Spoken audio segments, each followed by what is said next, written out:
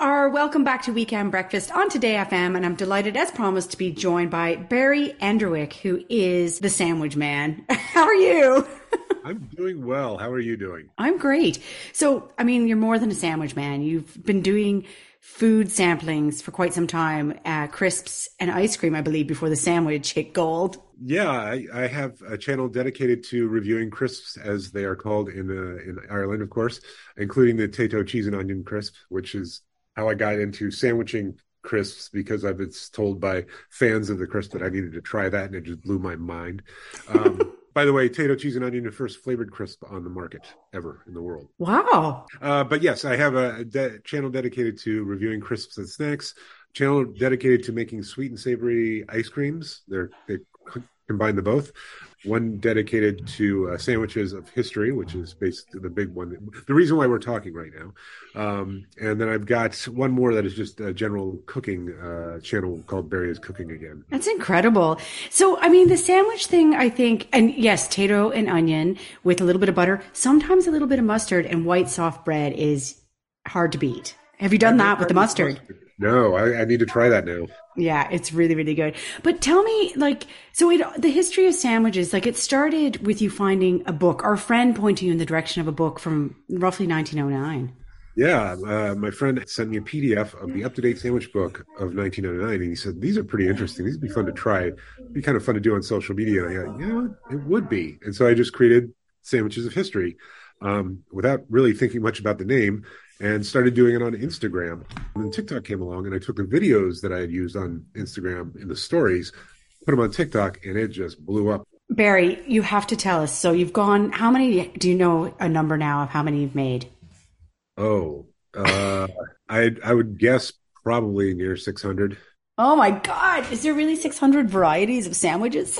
I have one book, just one of the many books that I refer to is 1,001 Sandwiches. When I first started, people asked me, what are you going to do when you run out of sandwiches? It's like, that is not going to happen. Plus, I do a thing where I do sandwiches of our history, and my goal with that is to get people who watch to kind of play along, get involved, and they share recipes that their grandmother made or their mother or father made. Because I think those are kind of interesting too, to see how sandwiches get passed down through families. So they'll say, my grandma used to make this thing with raisins and peanuts and ham. And I'm like, okay, I'll do it. I'll try it. Now, I have to say, one video you made recently, and I suppose being a vegetarian, you were blending ham, and I was like, oh no, I don't think I could do that. Yeah, there's a lot of people do have a visceral negative reaction to seeing ham turned into a paste. It was really, I mean, you still need to watch your channel, but it did make me almost go, I don't know anymore, Barry. I don't know. But tell me, can you think of the grossest ones? You've come across some pretty gross ones. Yeah, no, I can think of several gross ones right off the bat. The bran sandwich. It was bran and egg, and it was like eating cardboard. There was just nothing that could be done to plus up that sandwich. It was terrible. The goblin sandwich, which was a donut, avocado, and something else, and it just did not work. It was awful. Goblin. It was a recipe put out in 1949 by the donut company themselves as a sort of it's a fun party thing to do. And it's people would hate you if you did that. The one of the worst ones was the oyster sandwich. And I want to preface this by saying I do love raw oysters. This sandwich had you chop up raw oysters, mix in olive oil, Worcestershire sauce, and lemon juice, and put it between two pieces of buttered bread. Oh. The texture was horrible. The flavor was not great either. It was just, No. So Barry, with the fact that we all as parents go, we struggle, what can we come up with our kids, lunches or lunch boxes? There's no excuses if they follow your channel. Those kids could have a different sandwich every day. Absolutely. And actually I've received a lot of videos from parents who watch with their kids and videos of those kids enacting Sandwiches of History, and they plus them up with some really odd stuff, but they love doing it. And some parents have written in and said that it's helped their kid become more adventurous. Yeah. Thinking about how to, enjoy food as opposed to just saying no.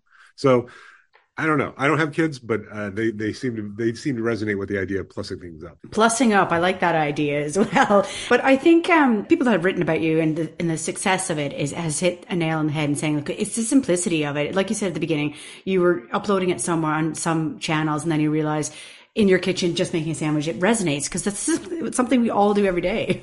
Right. And the other thing that's great is sandwiches are pretty universal, right? You can put anything between two slices of bread. You can vary the bread itself. You can cut across cuisines, textured, and it's portable. It's a pretty brilliant space to play in. Absolutely. I could talk sandwiches all day. I know, me too. Thank you so much. You'll have to come up with one that you make yourself and TM it as the Irish sandwich. The Irish, like you could top up the potato with something else. That's your challenge. Thank you so much for your time this morning, Barry. Thank you so much. That was wonderful. Thank you. Thank you. Weekend Breakfast with Alison Curtis. Playing the music you love. Today FM. It all happens here. Today.